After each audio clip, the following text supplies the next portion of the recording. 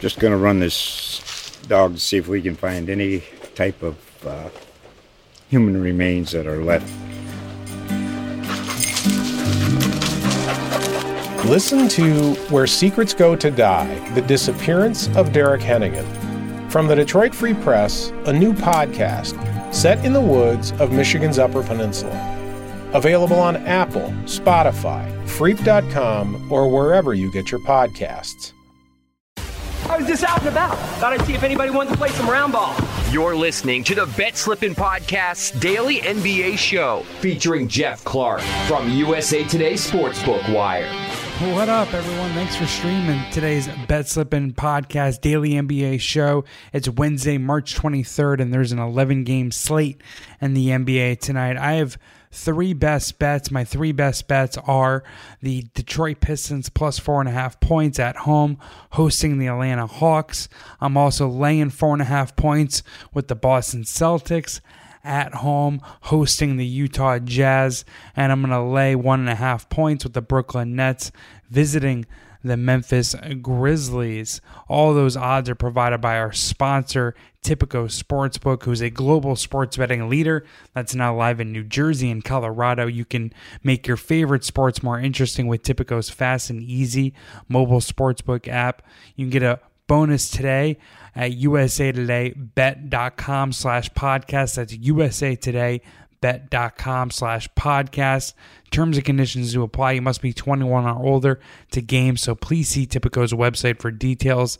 And if you have a gambling problem, please call 1-800-GAMBLER for New Jersey and 1-800-522-4700 for Colorado. Please remember to gamble responsibly.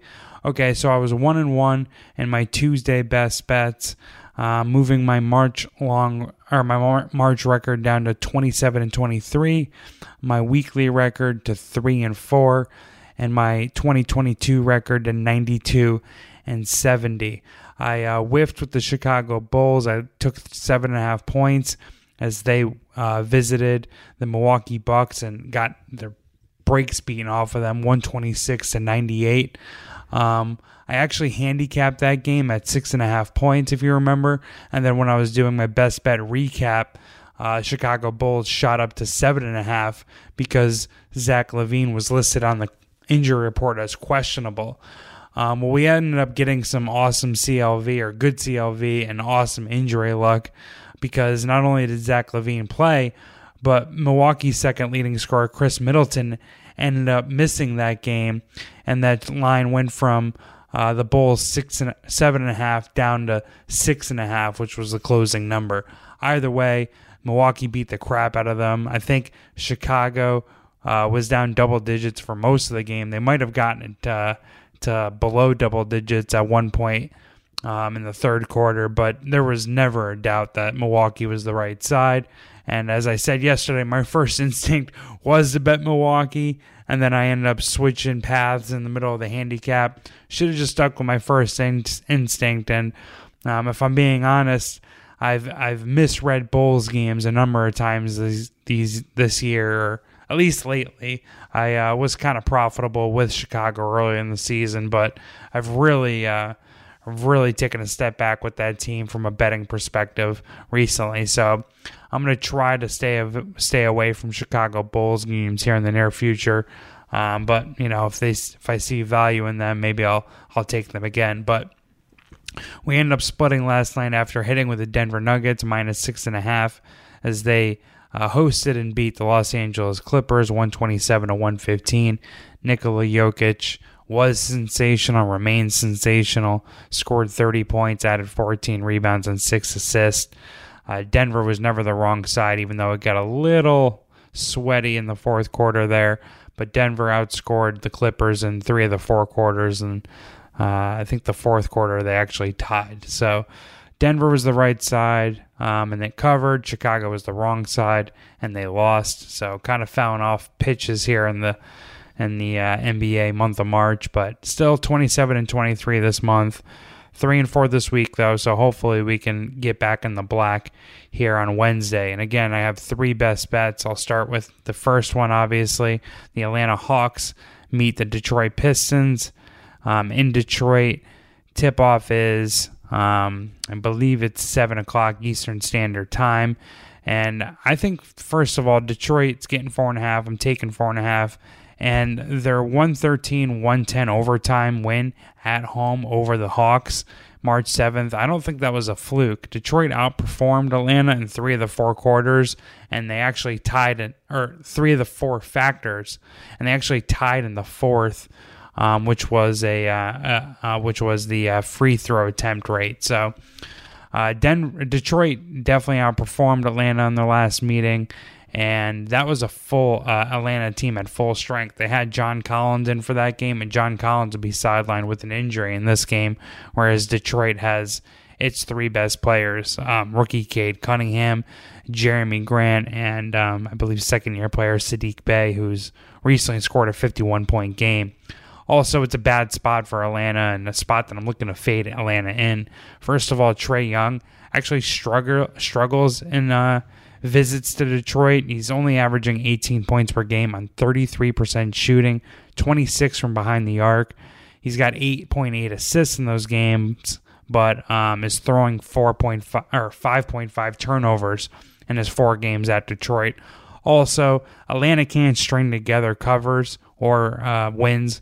They're only 1-11 against the spread following their last 12 straight-up victories. They're 1-7 in their last 8 as a favorite, 4-9 on the second of a back-to-back, 5-8 as a road favorite, and they've lost 6 straight against the spread versus teams with a losing record. Detroit is only 1-6 straight up in their last 7, and they've kind of tailed off. I was pretty hot on them post All-Star break, and they piled up a couple of wins, but they're still covering games. They're 5-2 against the spread in their last 7, despite being just 1-6 straight up. They're 17-12 against the number as home dogs, and 9-5 against the number when getting 5 to 7 points. Also, Detroit is the sharp play, or is at least the presumed sharp play. Nearly 60% of the money was on Detroit earlier this morning, according to pregame.com, whereas 85% of the action was on Atlanta. The line has came down a point. Pistons were around 5.5, at least when I looked earlier this morning. But I still think there's value at the Pistons, plus 4.5, hence one of my best bets. So let's lock in Pistons, plus 4.5. Next game, I'm taking the Boston Celtics, laying 6.5 points at home against the Utah Jazz. Many of the longtime listeners of this podcast know how I feel about the Jazz title chances and the Jazz in big games. Boston has been really great against elite teams. In fact, they've been the best team in the NBA against elite squads. They have the best adjusted net rating versus top 10 teams and the best ATS differential versus top 10 teams, according to cleaningtheglass.com. Also, I think Boston has a couple of strength on weakness edges it can exploit over Utah. Utah has 20th in adjusted offensive turnover rate, and Boston, I think, is top 10 in defensive turnover rate. So they pressure ball handlers. Marcus Smart can get in Donovan Mitchell and Mike Conley's chest and can force erroneous or mistakes out of Utah's backcourt. Also, Jason Tatum and Jaylen Brown, Boston's 2 all-stars and 2 leading scorers, they love to operate out of isolation sets and in the mid-range, and I don't believe Utah has an answer for that. They're only 19th in defensive field goal percentage versus mid-range jumpers, and I don't know, and not very confident that Utah has anyone that can really check Tatum or Brown. Royce O'Neal is a good on-ball defender and might be able to frustrate one of the two, but I don't see Donovan Mitchell really doing much to defend either one of them. I think Daniel House is another one who could be in the starting lineup. Actually, let me look that up right now. Utah's starting small forward in this game is Royce O'Neal, and they got Juan Hernan Gomez playing the 4, so Donovan Mitchell is going to be guarding Jaylen Brown. Not liking that matchup for Donovan Mitchell. He'll probably get his points, but Jaylen Brown should be able to at least mitigate or even exceed Donovan Mitchell's production. Also, it is a bad spot for Utah. They're 9-19 and 1 against the spread versus winning teams. 4-8-1 against winning teams against the spread versus winning teams on the road, and they're an NBA worst 1-5 straight up as an underdog, and they have a minus 7.7 margin of victory. Again, Utah more punches down, and when Utah as a bully meets another bully or a better team, they get punched in the mouth and they end up going home crying usually. So let's take the Boston Celtics minus 6.5. Hopefully that goofy analogy I just made doesn't throw you off, but I like the Celtics here. Actually, let me make sure it's 6.5 still. It's down to 4.5. Okay, excuse me. I'm taking the Celtics minus 4.5. It appears that there's some reverse line movement. Some of you might get in my DMs or my replies and point that out to me. And in fact, my other best bet, the next one I'm going to talk about, is another square play. So I'm going with Barney at the bar. I'm taking the Boston Celtics minus 4.5. Another public play, the Brooklyn Nets minus 1.5 against the Memphis Grizzlies. Give me the Nets minus 1.5. KD and Kyrie will both be in this game, and they ball out together. They look thick as thieves out there. Brooklyn scoring 18.3 more points per 100 possessions when both KD and Kyrie are on the floor, which would be in the 99th percentile of all 5-man lineups. That's, again, according to cleaningtheglass.com. Brooklyn has been great on the road, is much better on the road, obviously because Kyrie Irving's out there. They're 4-2 straight up on the road since the All-Star game. They're third in adjusted net rating on the road and over that span, and first in ATS differential. They're 7-1 in their last against the spread in their last 8 road games, and 5-1 against the spread on the road in their last 6 versus winning teams. Also, I think Memphis is kind of a fake sharp play here.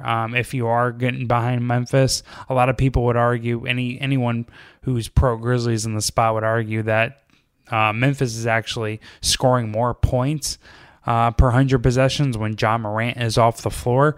And while that's true, I do think it's a little misleading. There are numerous factors to go with that, but Memphis in this spot, in this matchup, is going to need someone who can score and create their own look, especially against Brooklyn's KD and Kyrie Irving. So I'm going to take the Brooklyn Nets. I know it's a square play, but they're a better team with Kevin Durant and Kyrie Irving out there than Memphis is at full strength. And if Memphis doesn't have its best player and the Nets are only minus 1.5, I'm definitely taking it. Truthfully, I'm taking Brooklyn's money line, preferably, but in terms of the Bet Slippin' podcast record, I'm trying to keep all my wagers as close to minus 110 as possible. I'll just take the Brooklyn Nets minus 1.5. And since I have a little bit of time here, I'll just talk about games that I lean towards, but really just couldn't get behind.